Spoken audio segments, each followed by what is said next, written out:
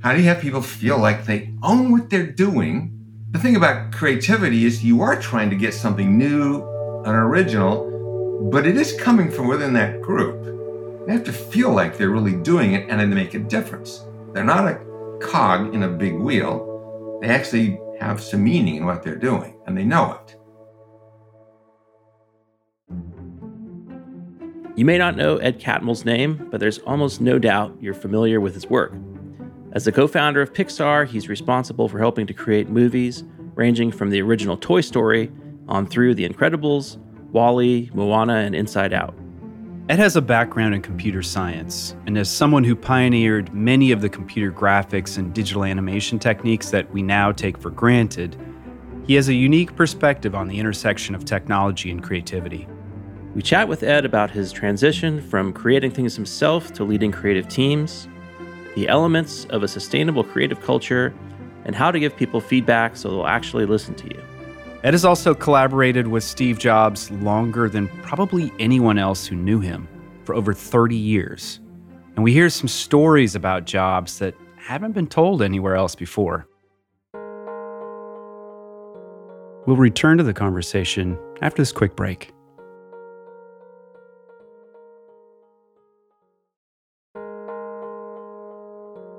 And now, back to the show.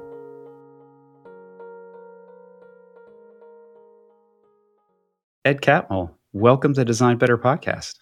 It's my pleasure to be talking with you. Oh gosh, the pleasure is ours. We're so excited to talk to you. We were saying before we hit the record button that Eli and I were big fans of your book, Creativity, Inc., when the first edition came out back in 2014, and you've released a new edition that is expanded. Could you tell us what prompted this new edition that's just come out? Well, there were two basic things. One of them was when I was writing the book, at some point I had to finish. It's like any project. So the book ends at Notes Day, and I knew that was not the end of the story, but I kept keeping notes and thinking about things as well as rethinking things. So part of it was to tell the consequences of that particular day, which rolled out over several years. It rolled out and had a bigger impact than I would have guessed at the time. And the second one was, I found that there were two things. One is some people were misinterpreting what I was saying.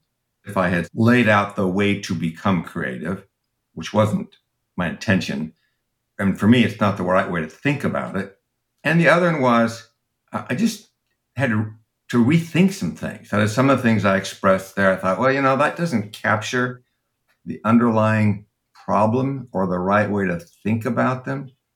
So some of it was to go back and recast it in light of things that I've learned, because like everything else, you keep learning something new all the time. Yeah, one of the things you said in the audiobook, I listened to the audiobook and I really enjoyed that, was that people got the impression from the book that here's the formula that Pixar developed over, a period of time, and this is how you keep hitting home runs. And you didn't like that characterization. It is right, because the one thing I do know is that if you're fairly successful at what you're doing, then over time, the people who are doing it are also changing and growing and learning. And also they got families that are growing. So the normal changes that happen to individuals themselves, the dynamics of a group change over time. But also in the world of technology, there's an underlying fairly rapid and exponential change which is going on, which changes everything all the time. And also when you bring in people from the outside to work, well, their training and their experiences is new. So they're changing. And the expectations of the customers, the people who are watching what you're doing, is changing. There is nothing at all stable in this picture. The notion that somehow there is this sweet spot that you land on just isn't correct. This is a continual, dynamic, changing situation, as it is in most things in the world, really. But the issue then is, how do we maintain creativity throughout all these changes? Because it's hard. And so if we think we're trying to get to like the sweet spot and hang on to it, no, actually we're trying to get to the point where we're thinking about things, where we're adapting to the change. It almost sounds esoteric to say it that way, but well, it's the real world that we're dealing with. There's like this continual change that goes on. And I've been in this field for 50 years, and there just continue to be these big surprises and massive changes. That's one issue. And the other one was that in terms of how people think about failure and success is not quite the right thing to think about. That is, people are sort of focusing on how to become creative, as how do I become more creative? But for me, the issue isn't that one. I think people basically have got much greater potential to be creative than they think. The real problem is that companies, corporations, and organizations often put things in place which are actually getting in the way of creativity. And that's the deeper question, is why is it that people or companies that want to be creative are putting in expectations and rules and ways of doing things which actually block people? They don't know they're doing it. They don't think they're doing it, but it's happening. I was watching last night this movie Blackberry about the Blackberry, handheld precursor to the iPhone with the keyboard, and there was a lot of scenes where the team was just goofing off. They were playing video games. They were doing things that sort of like seemed maybe unproductive, and then new management came in and kind of shut all that down. I'm wondering if those are some of the things you're talking about that are impediments to creative culture as a company grows and scales. I think it happens with a lot of companies. The thing about the playing around and the goofing off, I think a lot of people know that that's actually a healthy thing to do, but it isn't something you can organize top down. You need to figure out how to be organic so it comes from the people themselves. But part of that problem that you're referring to is that there's a basic business that any company has got to do. And so sometimes they bring in people and they're so focused on that, they're actually not realizing that these rule changes they're making are actually signals to people. So, okay, what are the signals that you give? So the signals are that it's okay to do a number of things. The truth is that everybody just played ping pong all the time, you wouldn't get anything done. But if some people are actually fooling around and it's okay, or they're pushing the boundaries and it's okay, then you're giving a signal to everybody. The truth is, people are typically in a group or in an organization because they want to do something. So you actually can count on that. I know people want to come because they want to make a difference in the world.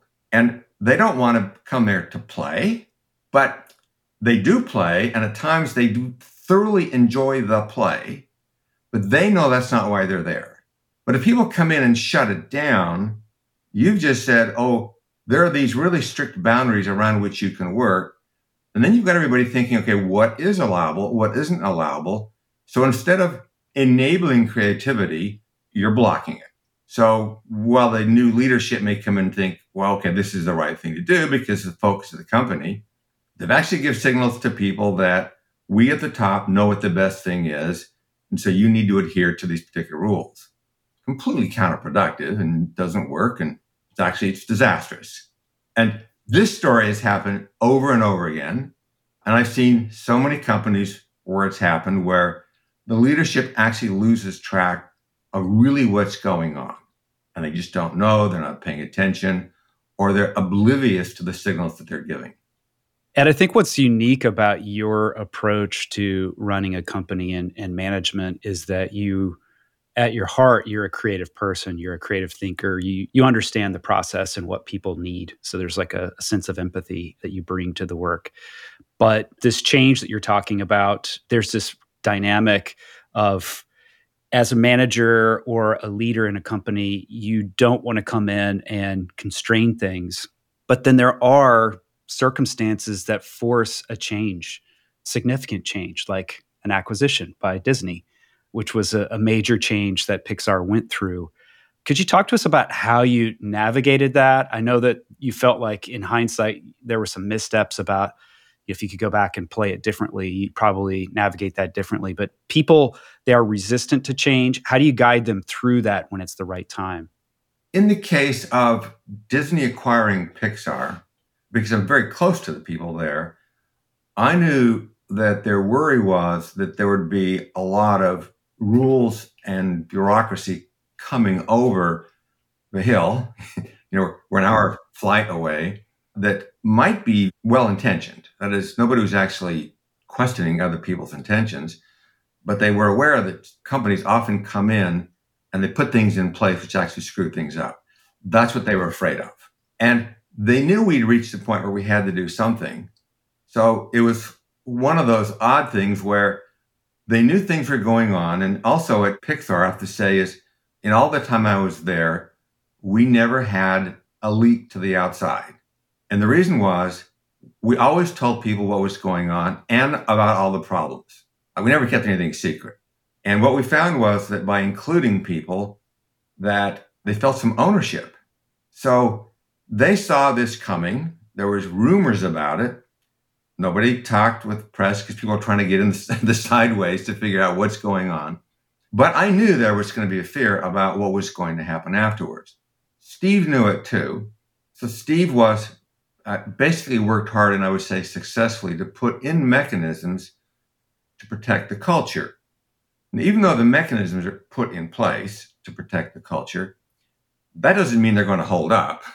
So they were afraid.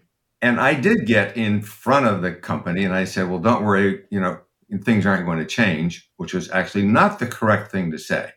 Because, as I said, things are always changing. And what I should have said was that the way our culture grows and evolves will continue to grow under our control, because that was the setup that was in place. And once I misspoke, I said it incorrectly, it took a long time to correct the perception. But in fact, the things we put in place did work. And the original deal that was put in place had these essentially protective mechanisms that were supposed to last for 5 years. And by the time I retired, 13 years later, they were still in place because they were working. And so they did reach the comfort level. Now, what that really meant was we still had and continue to have and have always had serious problems, but they were ours to solve. Having people included in how we solved the problems was a critical thing. And that's what we had to keep them comfortable with as we move forward. These measures that Steve Jobs put in place, could you talk a little bit about what exactly they were and how, maybe they shifted after he departed? In truth, we didn't know exactly what was going to happen. Part of it was that I was made the president of both studios, Disney. And Disney at that point had been on a downhill trajectory for a long time and weren't successful, and they knew it. So it turns out Disney Animation really wanted us to be there because they wanted to be successful too. But in terms of what those things were, it was a list of about 50 things, as I recall. Some of them were not important, but they were on the list because we didn't know. Like we had an annual paper airplane contest. Well, the truth is we never had another one because it kind of reached its limit of what it did. So there were a few things that fell into that category. But other things were that we were on our own HR system and our own finance system. And everywhere else in Disney, they were on one particular system and we were on a different one. And the people in our finance department had a very good relationship with Disney Finance to make sure they got the data that they wanted. And that's all they cared about. They just wanted the up-to-date information. So that ended up being a smooth one. HR has policies, and we had a different set of policies, but we also had our own vacation schedule, but also very importantly, our long-term compensation in terms of bonuses for films was different than what they had. So some of those things it was necessary to hang on to. There's a long list of things which actually add up to making a fairly significant difference to say that we have always been different, but not in the sense that we felt like we should be exceptional. It's just that I feel like groups should feel like they own their successes or their failures. That is, they don't look at anybody else. We have to own our own problems. I'd say the biggest initial struggle I had was that time. Actually, the entire time I was there, I had a dual report to both Bob Iger and to the chairman of the studio. But there had been different chairmen of the studio while I was there. So when I retired, for instance, it was Alan Horners, is this great gentleman. He's now retired just a little after I did. But he'd been over at Warner Brothers. And so I had a dual report to him. But the first chairman, when I was there, felt like we really needed to merge the studios. And that was one where I felt very strongly that it was important that we not merge them. And so there was some conflict over that. And frankly, Bob Iger supported me in this decision. So I knew that I had his support as we're, essentially developing both studios. But also, I came up with a rule which I announced at both companies because I thought this is very important. And that is that they were free to talk to each other, to share ideas, but they didn't have to. So in this case, they both had different pipelines, different technology. They had their own version of a brain trust, which we went through a process of developing. The natural thing you'd say anytime you had two small companies that are in the same business, which we were when both making animated films, is you would say, why would we have two finance departments, two marketing departments, two research departments, and different pipelines? That makes no sense. But my view was, actually, in a time when things are changing rapidly, you're better off having smaller groups that can respond quickly rather than having a bigger group, which is going to be slower. All right. So that's just an observation over the years about how change takes place. But the other one was, it's really important for a group to feel like they own what they did. So when Disney came out with their first successful film, they knew that they had made the film and they hadn't been rescued by the production people. And they were in trouble. They asked for help.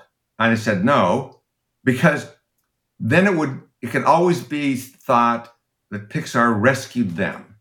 Well, that isn't good for them. So over time, they just learned that they're responsible for it. But because they could share, and we made sure there was no existential threat between the two, because they didn't have to do what the other did. What it did was it freed them up to listen. So they actually communicated a lot with each other. They just pick up the phone. They talk to a counterpart. They'd share things. They self-organized to have their own conference every year, and then included ILM and the Marvel people as they came into the company. But it wasn't something I organized. They did it. And then they would go and they would share their ideas. And if they liked them, they might use them. If they didn't, they wouldn't. And it's all about, how do you have people feel like they own what they're doing? The thing about creativity is you are trying to get something new and original, but it is coming from within that group. They have to feel like they're really doing it and then they make a difference in it. They're not a cog in a big wheel. They actually have some meaning in what they're doing, and they know it. Ed, could you talk about the elements of sustainable creative culture? Because that was a big focus of yours. Pixar started out with a strong creative culture, but sustaining that through time is a challenge. What were those elements that you thought of over the years? The first thing to know is that prior to there being Pixar, is that I had come out of, I went to the University of Utah and was remarkably lucky because my first teacher was Alan Kay, who later got the Turing Award. And the basic principle is things are changing really fast and you got to think that way. So that was like a basic thing. And then the second one was Ivan Sutherland. And Ivan said, okay, you've got this big vision, but we got to solve the problems one at a time. So for me, it was like, okay, my job was to make the next step. But what I thought about the future was changing every time I took this step. So it's almost like now is interacting with the future. Because what I do now is going to affect how I think about things off in the future. And then once I readjust my vision, then I might change the next step that's there. So that was like this intellectual underpinning going forward. And the other was that environment was so great, it profoundly changed my life. Because I thought, I want this wherever I go. I loved that experience. And so I tried to do that, and I made some mistakes along the way. My view of myself also changed over time because I started off really early on as a kid thinking I wanted to be an artist, and then I wanted to be a scientist, and then I wanted to solve problems in computer science. And then I got to New York Tech, and I make some mistakes because I only thought of myself as a researcher. But I found as I dealt with other creative people, that these were really interesting problems, that the way they interacted with each other and the way they supported each other was tricky, and it was interesting. So I didn't lose the love of anything along the way, but I just found more things that were interesting. And the development of the culture was something that was interesting, but also it's like it was continually changing. And I get to Lucasfilm, and at Lucasfilm, I got to visit a lot of companies, the supercomputer companies of the time, Cray and CDC, and a lot of your listeners won't even remember them. But I got this terrific view because I would have meetings with executives during the day because they wanted to sell to Lucasfilm because it's a sexy company because of Star Wars. But at night, I'd have dinner with the engineers. So now I was getting two different views of each company that I visited. Well, that's interesting. Why is that happening? So just over time, it was like getting these different perspectives and seeing how it works. So knowing this and also working with Steve as he went through his own transition in his life, then I was just aware that, okay, if we're successful with this film, with Toy Story, then it doesn't mean we can do it again because we can't repeat ourselves. Right? You can't make the same film over and over again. I mean, try, which is what a lot of sequels are. If you just keep repeating yourself, you're losing your creative energy. And sometimes you do something new and it's a do-over every time. Well, that may not work out either. So the question after the success of Toy Story was not, okay, how do we do that again? The more interesting one was, okay, how do we have a culture that's going to keep on growing and changing and doing something different? How's that going to work? And I was aware of the risks and the problems as we built Toy Story. And then as we started into the second two films, one of them was Toy Story 2, a sequel, and the other one was A Bug's Life, an original film. But when we started Toy Story, there had never been a successful sequel to an animated film, financially successful. So initially, it was going to be direct-to-video. But what I found was inside the company that the employees working on that film were pissed. They didn't want to make a B-level film. They wanted to make a high-quality film. If they're going to do a sequel, they want it to be a great film. So I just look at that and say, that's great. That's an energy. The fact that people want to do something great is an incredible energy that should be recognized for what it is. And so we rather quickly changed the course, and Disney agreed with it, to make this become a theatrical distribution. And so now we're doing that film. And again, we have problems and mistakes, and some of the assumptions we had made from the first one were actually wrong about how you build a team together. So, okay, we're now in this learning mode. The assumptions we had thought were correct from the first film turned out a lot of them not to be correct. Some were, and some weren't. And what I realized going through this, and something I actually picked out when I was at New York Tech, because I was trying to build a culture there, was that when I left, about half of my decisions were right. They worked out really well. And about half of them were a complete crock. So then as I went to Lucasfilm, I thought, that's kind of what keeps happening over and over again, that when I try to do something new, about half the time it does work, and half the time the new ideas don't work at all. I'll bet that's true for the rest of my life. And it has been. It's not that I have a way of actually counting what those are. For me, the valuable lesson I learned during that period was that I was wrong more than I thought I was going to be.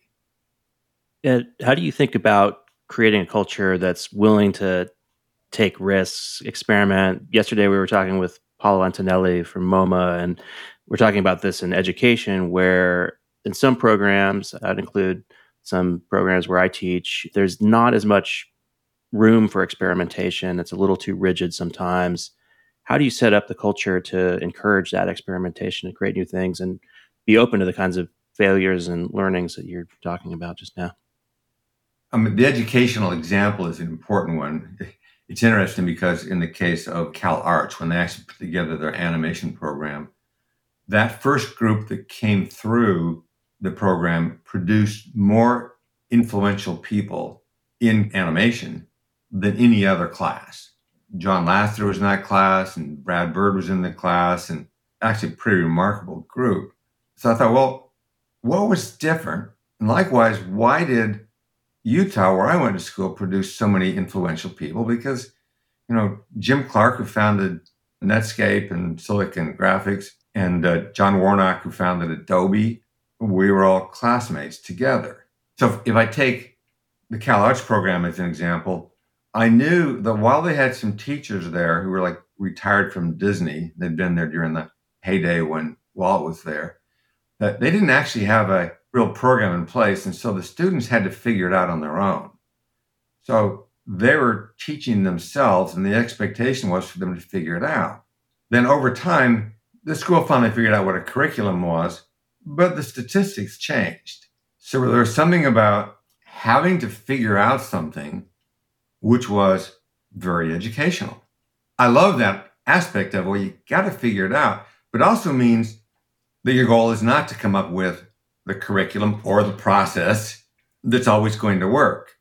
You have to say, okay, we have to have some element in there where we're doing things where we don't know. So what we do with films is we do a blend, because the reality is that there's sometimes, if you do a sequel, that it turns out they're just as hard to make. And they're just as hard to make because we want them to be just as hard to make. Because if they're easy to make, we're not doing something that's very original.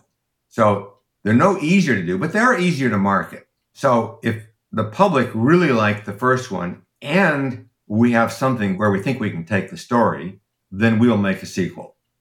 And so it's not a high-risk business proposition to do that. It's roughly like a third of that way, because a lot of films, no matter how great they are, you really can't think of what a sequel might be. Like the Ratatouille, which is this phenomenal film, what's the sequel to it? Well, nobody could think of one, but we wouldn't try to force it either. So that's about a third of the films. And then about a third of the films are just great ideas that the person comes up with, we have the confidence in, and so we say, go ahead and do it. So, Inside Out was an example of that, was where Pete Docter said, I have this idea I really am passionate about, and it takes place inside the mind of a little girl. It's one of those things like, wow, that's really a good idea. So you just go ahead and do that. And then about a third of the films, they're higher risk. And the phrase that I use is they would fail the elevator test.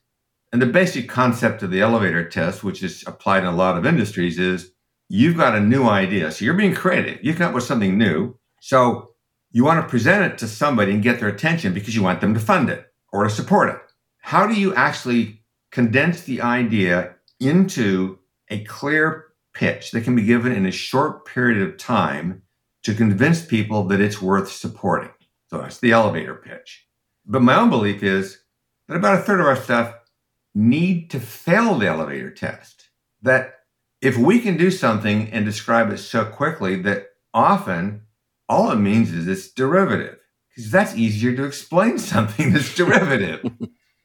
Now, it doesn't mean they're all derivative, but the goal shouldn't be to have a really clear pitch right up front, because sometimes you want to take on something that's hard. So Ratatouille, okay, a rat that's going to cook. Well, honestly, if you gave a 15-minute pitch about that, it doesn't sound like a very good idea. If you had an hour to do it, it doesn't sound like a good idea. If you had a week to explain it, it doesn't sound like a good idea. If you had 3 months to explain it, it doesn't sound like a good idea. So it's one of those things where it's only by solving the problem and giving yourself a really hard challenge that in order to make it worthy, that you need to come up with something original that you would not have thought of when you first conceived of the idea. Would Finding Nemo have fallen into that category too? I imagine that'd be a hard one to pitch. Well, no, actually Finding Nemo was one where, given the fact that it was Andrew Stanton that pitched it, then actually his first pitch was good. Now, sometimes there are pitches where you listen to that first pitch and they're very good.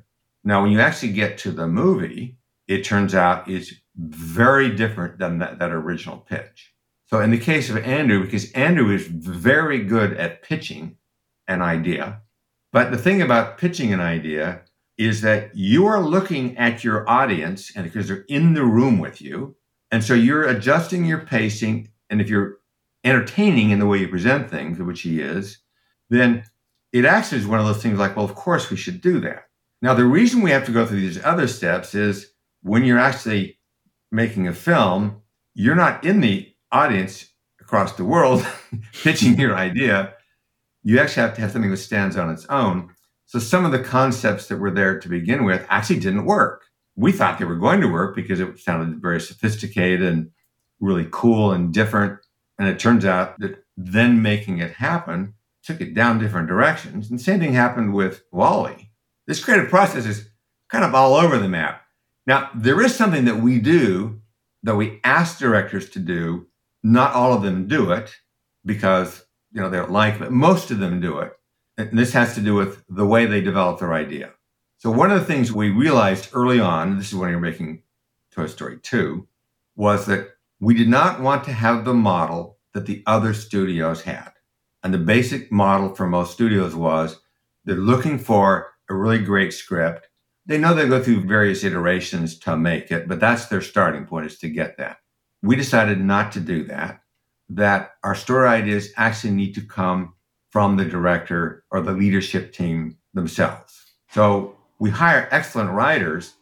We read their scripts to find out whether or not we like their style of writing, but we never make somebody else's script.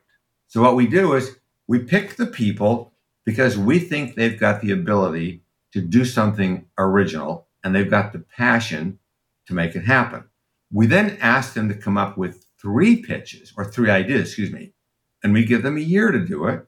Typically, they'll get a writer, they'll get 1 or 2 art people to help convey the idea, and they will work on these 3 different ideas over the course of a year. Now, the reason for 3 ideas is the experience that we've all had. Like you're working on a project, you're in school or whatever, and you start to bang your head against the wall. You just get stuck. And if you get stuck for a long time, it can be very discouraging and might even block you. So instead we said, when you get stuck, switch to your other idea. The whole idea was to keep people from getting stuck. So they would then go round and round with the 3 ideas. And at the end of the year, they would pitch their 3 ideas to the creative leadership of the company. Okay, so now the creative leadership now by this time has been through this process and they know what it's like. But the same performance actually happens every time. It's rather odd to me, but it does happen. Well, excuse me, it's not odd. I recognize vulnerability. So when you're pitching something to people, you're putting yourself on the line here. And we have to respect the emotion that people have and their own vulnerability when they present something else. And they're not presenting it to people who are very good at what they do. So it makes them a little hesitant, even though they're very good friends. Scary. It's got to be scary. It is. So they start off by saying that they love all 3 of their ideas equally. They don't, but that's what they say.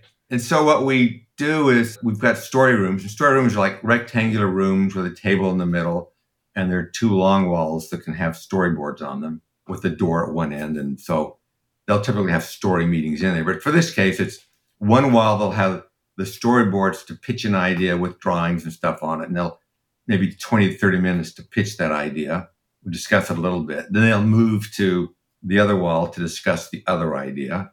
And then since there's only 2 long walls, we've actually go to the story room next door for the 3rd wall. And then they'll pitch the idea. And then at the end, they'll leave while the rest of the creative leadership will discuss the ideas, which one should be made into a movie. Now, in truth, what's happening is they're not really thinking about which is the best movie. What they're trying to discuss is which one do they really want to make.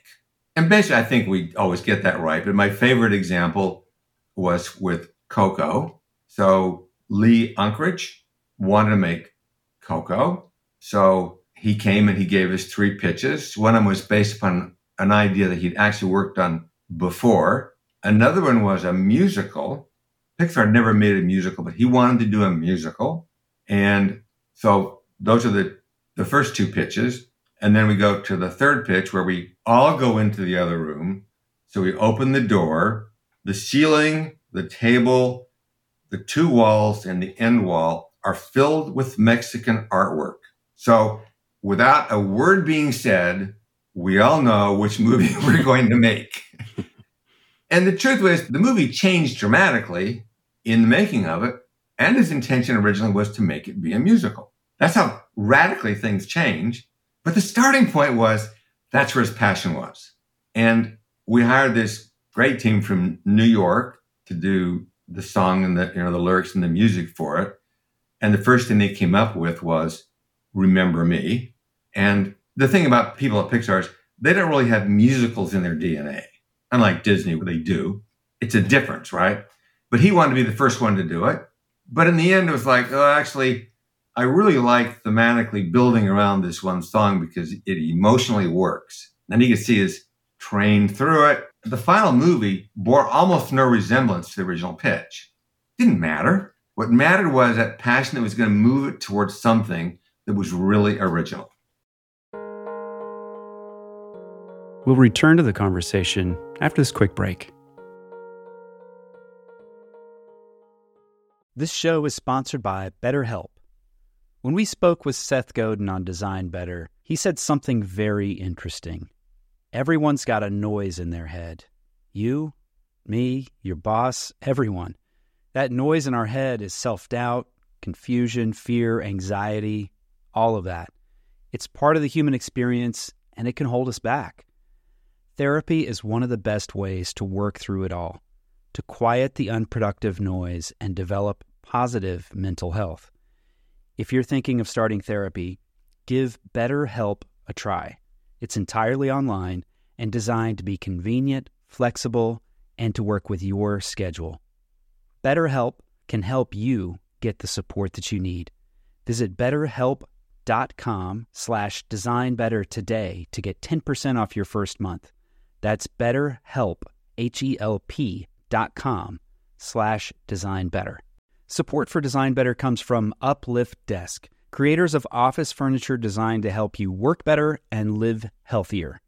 It's been estimated that the average person will spend 1/3 of their life at work. Sobering, huh? That's roughly 90,000 hours at work over your lifetime. Imagine what happens to your body if you're working with bad posture and poor circulation.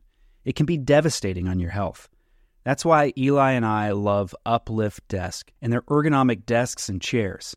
Uplift Desk makes solid, well-constructed standing desks that you can customize to match your workspace. And they have a wide variety of incredibly ergonomic chairs. My personal favorite is the Human Scale Freedom Chair. I'm sitting in it right now. For professionals like us, investing in the right tools, especially our desk and chair, is essential. You're going to get free shipping, free returns with free return shipping, and an industry-leading 15-year warranty that covers the complete desk. Eli and I love their products, and we know that you will too. Give it a try. Go to upliftdesk.com and use code DesignBetter5 for 5% off your order. That's UPLIFT desk.com to get 5% off your entire order with promo code DesignBetter5. And now, back to the show.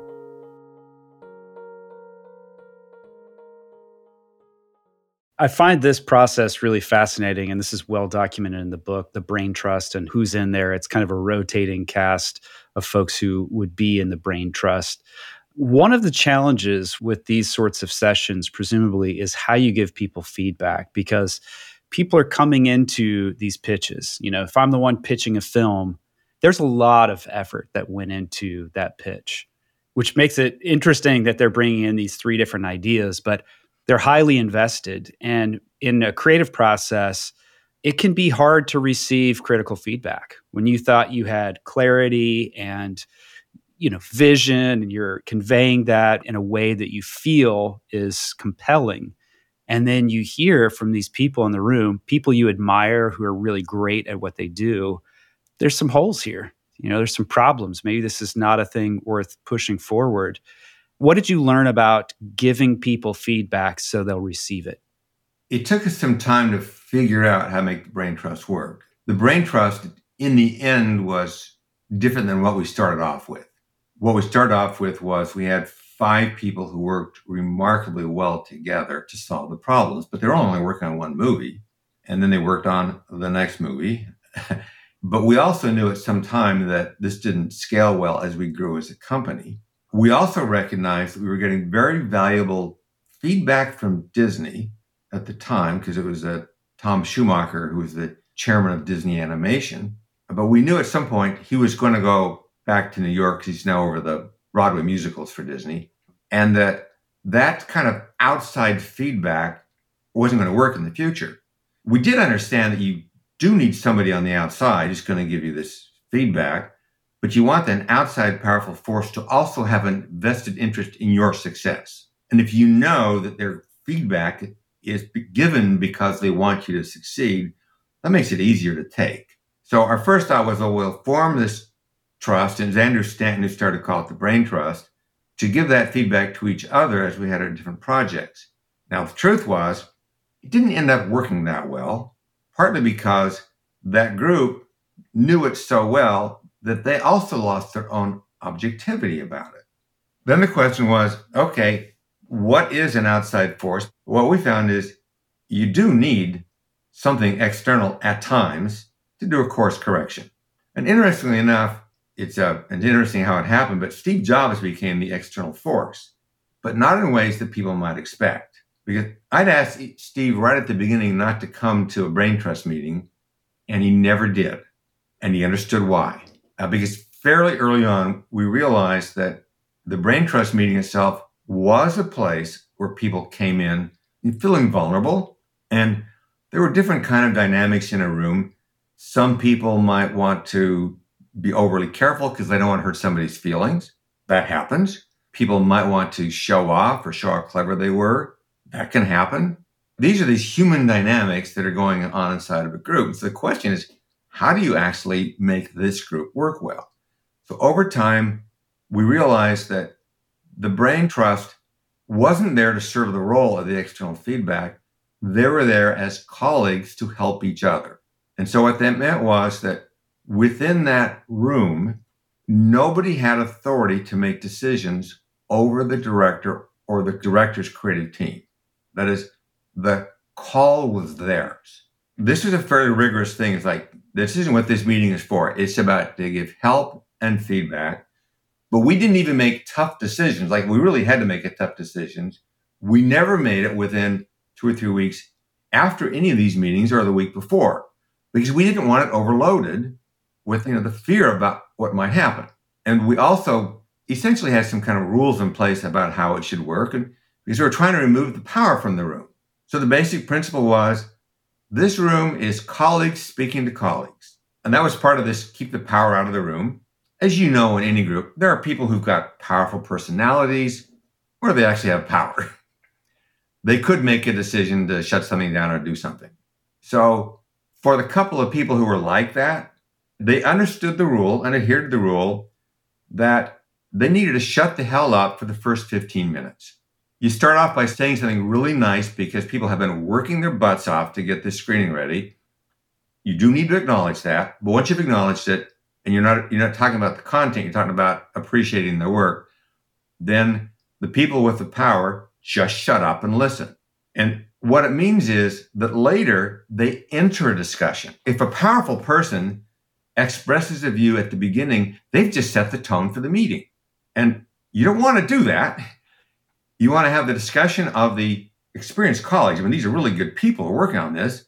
Come in and start the discussion. And then at some point you enter, and the relationship is different when you do that. So what we found is that this, in general, works quite well. Once in a while, it does go off the rails, in which case we have to do something to make some adjustments or fix things, because that does happen.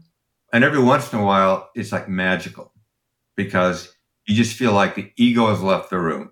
And what that means is people aren't attached to their ideas. If I say something and it's not accepted in the room, I don't feel judged, or I don't feel deflated because my idea wasn't accepted.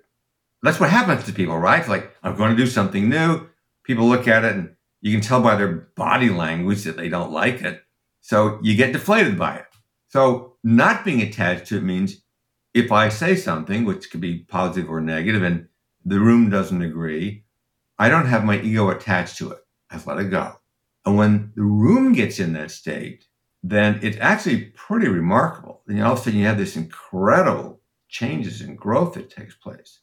So essentially we've tried to pay attention to the process and how it changes, the effects of different people. And it's not that every meeting is this way. It's like this particular kind of meeting trying to solve a problem, giving great feedback and making it safe for people to listen. So that's the whole idea.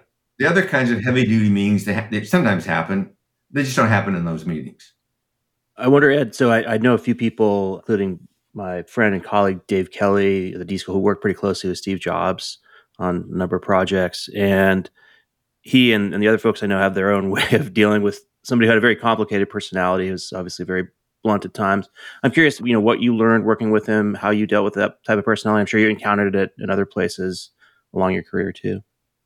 Well, when I first knew Steve, it was when he had just been removed from Apple for the kind of behavior that's, part of the mythology around him. And I saw that Steve. And he bought Pixar. And so we started up. And that is kind of the way he was like at the time. And I found like a change over time.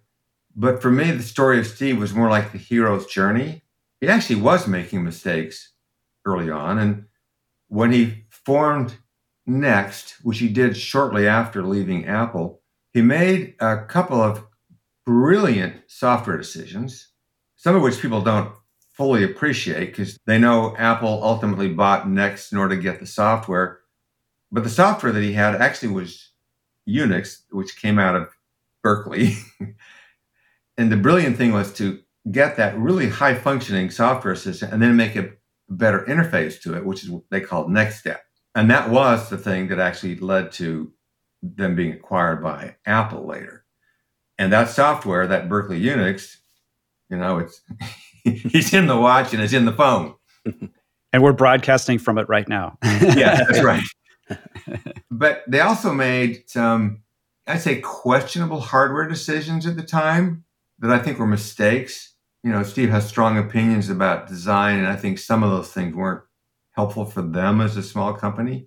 And he also made, I think, a couple of business decisions, which were actually not right at all.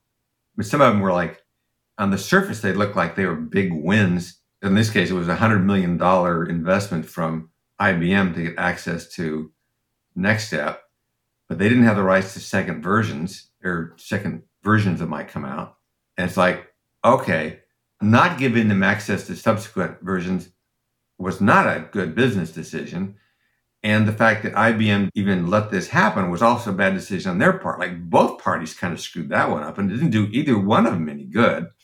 It's that kind of stuff. But the interesting thing about Steve was like, he's so smart that he was not only learning from these things, he was also applying the learnings and his way of thinking to himself. And so I noticed that he was changing over time as he was dealing with us. I would also say that the first version of Pixar didn't succeed as we failed. We did a restart. So he essentially had the two companies he had started, which were not doing well. Like Next wasn't doing great. Pixar wasn't doing great. So you saw this change happen. And then around 1991, sort of like this bigger thing took place in his life fairly quickly, but fairly dramatic. One of them was that in 1991 is when he signed the deal with Disney to make a feature film. And 91 is also when he got married to Lorraine and his son was born. So this time you saw this fairly rapid change. And in 1995, Pixar went public, which was a huge success. So it's like the thing that could actually let him put behind the original thing at Apple, because Pixar was now this, the second largest IPO in 1995 after Netscape. So huge success. And in the process, just watching Steve became empathetic. So there was something about having his son Reed and his wife, who was pretty remarkable, and learning from the relations that he had, and then becoming successful, such that when he went through this, the people who were with him stayed with him for the rest of his life, right? Because now it was different. So you have this passionate, strong person, but he treated people in a very different way. Now, the unfortunate thing is, because they stayed with him for the rest of his life, when people started to write about him, that when they would interview anybody, including me, like if I was interviewed about Steve, I wasn't going to psychoanalyze him. I wasn't going to say to the reporter the same things I just told you, because I didn't know what they were going to write. So the result was that incredible change is not part of the public narrative about Steve. And what people don't realize is that person they read about when he was younger is not the person who made the apple that fundamentally changed the world. It was that change Steve that did. So in the case of that Steve, first of all, I have to say that I think I worked for Steve longer than anybody else. And I never had an argument with him. I disagreed with him often, but I just figured out how to disagree with him. And so I had my own style. And that style was that I would, say something which he wouldn't agree with, but because he could think faster than I could, and I had no illusions that I could think as fast as he could, because I can't. But also, I understood, and I've always understood this, that if somebody has a powerful personality, or if they're in a role of great power, that doesn't mean to me that they're right. I may find it difficult to engage with it, but I never get deluded to think that that means they're right. So if I disagree with Steve, I say, well, I'll get back to you later on it. So I might take a week to think about my next sentence. And then I get back on the phone and bring it up and I give my next thing and he'd shoot it down. Okay, I'll get back to you on that. So we would have these conversations that would go on for weeks and a few times months. And essentially there was one of three outcomes, which were equally likely. One of them was that I would actually say, oh, I get what you're saying. You're right. So that's the end of the discussion because I just saw it. And a third of the time he would say, oh, I get it. So it's the end of the discussion because he'd say I was right. And the other third of the time was not determined, but I just did it the way I wanted. And he didn't care because we had discussed it. So that was the style that we had of working together. But I think the other thing that people miss about Steve was that he really tried to make sure that he had truth around him. So I'll give an example, which is one that most people don't know about, was that Pixar was a public company for 10 years, from 95 to 2006 when we were sold. So during that time, there were two members of the board of directors of Pixar who were fired from the board. And the reason they were fired was that Steve said they never disagreed with him. And he said, it isn't of any value if they're just people around me who agree with me all the time. It's like, okay, that actually is the way Steve is. And so if you look at what took place at Apple, first of all, Steve did something which a lot of executives can't do, is he just said, okay, there's a limit to where we're going to be able to get with the workstation. So we need to do something which is going to be a different business model. So it's unusual for them to say, we're going to change our business model. But now having said that, what would the new one be? Steve thought it should be the iPad, but the people around him thought that was a mistake. It needed to be the phone. All right. So in this case, they convinced him. So now they go through this thing of where they actually make the phone, and then they disagree with him because they think that the infrastructure for the apps should be open, and he thought it should be closed. And he prevailed in the argument, and within 3 or 4 months, he realized... changed his mind. So he changed his mind. Because Steve, at an intuitive level, knew that his job wasn't to win an argument. His job was to find out what the truth was. And so you may have a passion, but sometimes you find that passion isn't working, so at that point you change. And one of the things he loved about the directors was that's what their job is the director comes with a passion, just as Andrew did, just as Lee Unkrich did, like this real passion about it. But in fact, if it doesn't work, then they change. Because what you're trying to do is you're trying to get to the truth. You're not trying to be right when you first think of something. You're trying to end up in a good place. And that's a hard thing for some people to get. It's fascinating, these stories of watching a figure like Steve Jobs kind of evolve through time, and what a unique experience to kind of watch that. But you also worked with George Lucas, and presumably you learned a few things about creativity and culture from working at LucasArts as well. Oh, yes. So George, he had this vision, which other people weren't buying into. And for him, it was to do Star Wars. And he had this longer thing, and he decided to start with sort of like in the middle of the story, which is the right decision to make. Because it wasn't fully bought into, it was funded by Fox, but he was given the rights to the consumer products, which that turned out to have been essentially the financial thing, which really let him move to a whole different level.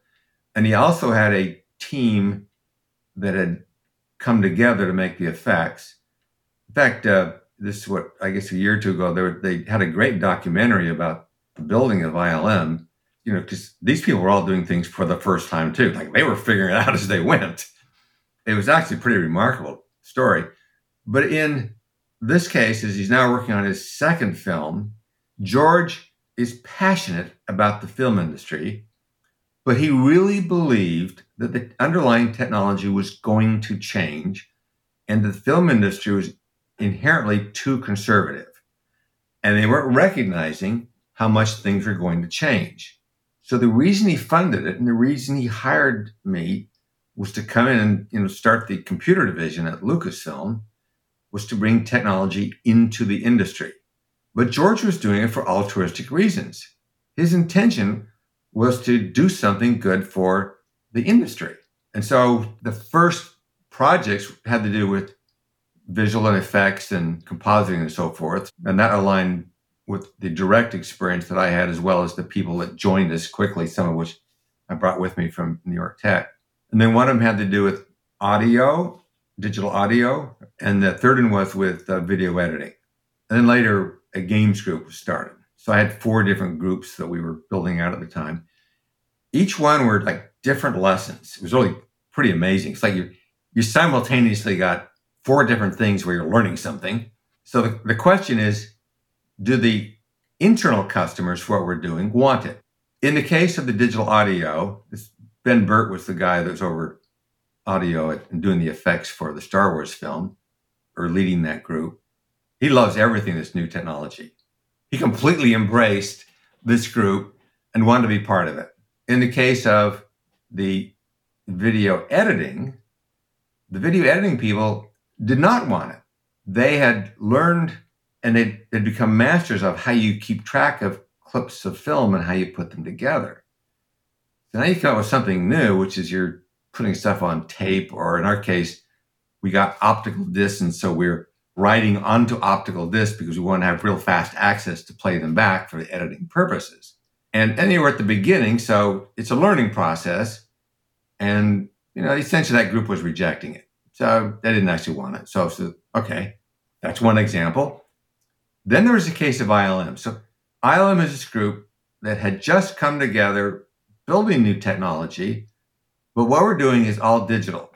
What would they want? And the answer was that what they cared about was what they got on the screen at the end. Our resolution as we started was too low, so it wasn't relevant to them. So they weren't either asking for it, nor were they opposed. They were just saying, if it's good enough, we'll use it. What that did to us was it said, oh, we have to be good enough to meet their standards. So that was really motivating to try to make something that was good enough that they felt good about it. And when it was good enough, they used it. And it became essentially part of the groundwork for changing the entire film industry. But George's idea was to make this available to everybody. So when I was at New York Tech, we published everything we did. I got to Lucasfilm, and George was fine with us publishing everything we did. Now, the surprising thing to people was that when Steve bought Pixar from Lucasfilm, this is because of changing financial circumstance at Lucasfilm. So now we spun out. Steve is the new owner. But Steve had no problem with us publishing everything. Now, Steve is known to be very secretive, but Steve is smart, so he was secretive for a reason for what he was doing, but he knew that we had a different motivation. We published everything because the most important thing for us to get was to get the best talent. So if we participated completely in the community around graphics and computer graphics, then we would attract the best talent. And we did. Plus, we established really strong relationships across academia. And so some of my longest term friends are in academia because we have completely participated in this broader community. And Steve understood that.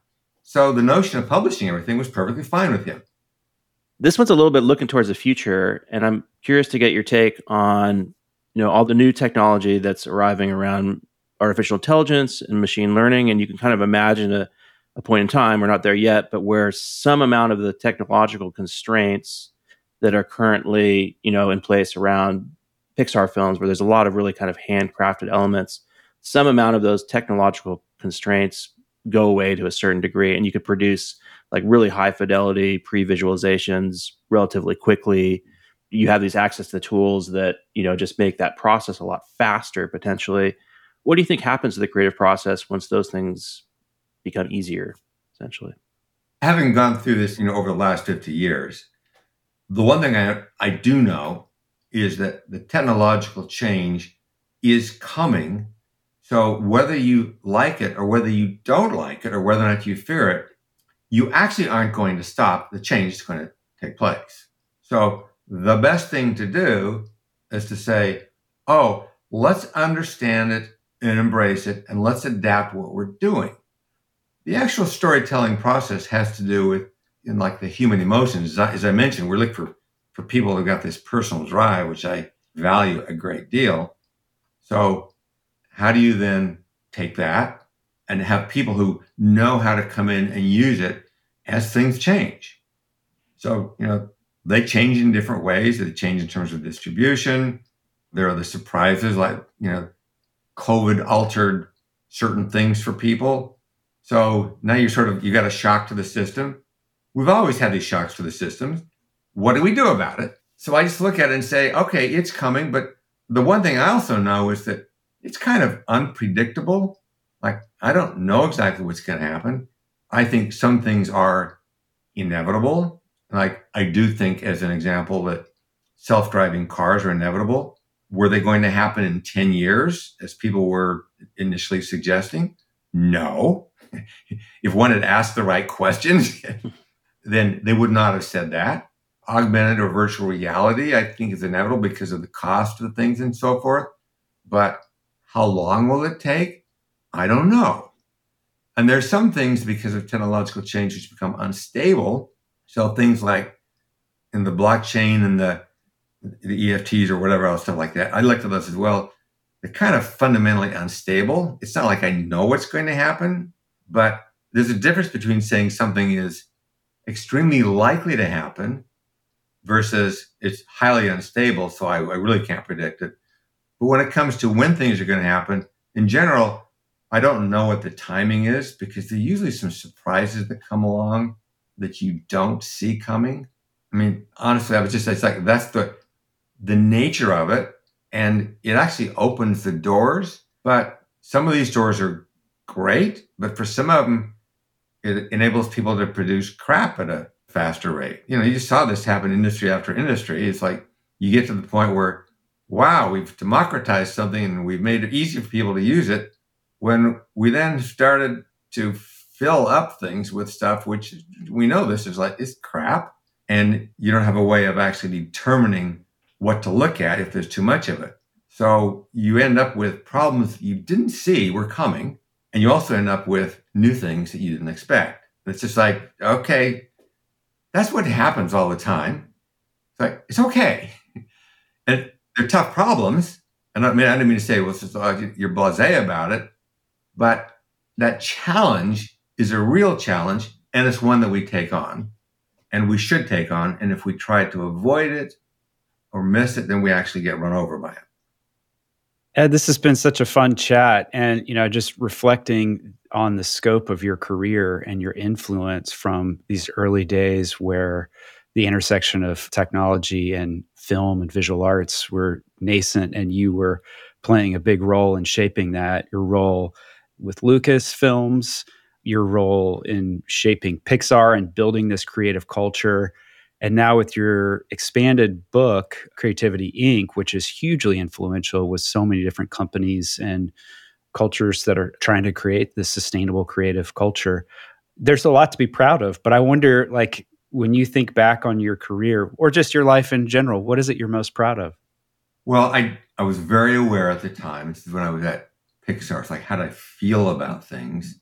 Because we got some awards, and I got some personal awards, and they were nice. I was happy to have them. I'm not going to say that wasn't true, but I say the thing that probably made me feel the best was when I would be in a meeting with people at Pixar, and we're working on a really hard problem. And I came out of it because we didn't solve it. But in that meeting, people weren't looking at Jim, who's now the president, and they weren't looking at me like, what are you going to do about it? The tone of the meeting was, what are we going to do about this problem? And so they felt like this ownership. And I came out of those meetings with this really buoyant feeling. Like, I'm so glad that I'm working with these people. I love these people because they're partners in solving the things. And I just love that relationship. And it's probably the most meaningful thing and the most meaningful memories to me, and they're also emotional when I say, oh, like it's theirs. I don't want it to be mine. I want it to be theirs. I feel better about it. Yeah. I got to say, that is one thing that really struck me in reading the book and also just talking to you is how it seems like you were always operating in service of others and the creative idea into something bigger. I don't know. It just strikes me as very fulfilling and meaningful. Yes. Why are we doing anything? Are we doing it because we're working with people and to me, like we're connected with them? It was actually something I meant to put in the first version of it, but I got dropped out. But I did add on this one. But it was because I did ask this question, which I recognized at the time was kind of a selfish question, which is right after Toy Story came out, was how much of it was me. And I thought about it for a while, and I knew completely well that all these other people were part of making this happen. So it was John Lasseter and Andrew and Pete Docter and Lee and Steve and George, and a lot of people who were absolutely critical that other people we wouldn't even know about. So there's no point in saying their names because nobody knows them, but they were all part of this. And I knew that, but I still had this question. I was, okay, well, yeah, I get that, but how much of it was me? And at the end of the year, I realized, actually, trying to answer that question is an act of separation. And that isn't what happened. There is no separation. There is no line. The notion that I could say that the part that's me is actually not the right path to go down. I know why it comes up with people. And I know some people actually want to feel compelled to answer it. And for me, the realization is trying to answer that leads you down a bad path. That we really are doing this together. And if we do this well, then it's very fulfilling. It's emotionally fulfilling. And it makes a difference. Ed, that's the perfect place to conclude our conversation. Thank you so much for joining us on the Design Better podcast. What a treat to talk to you. Well, Eli and Aaron, I really enjoyed talking with you. Thanks so much, Ed. A pleasure. This episode was produced by Eli Woolery and me, Aaron Walter, with engineering and production support from Brian Paik of Pacific Audio. If you found this episode useful, we hope that you'll leave us a review on Apple Podcasts, Spotify, or wherever you listen to finer shows. Or simply drop a link to the show in your team's Slack channel, designbetterpodcast.com. It'll really help others discover the show. Until next time.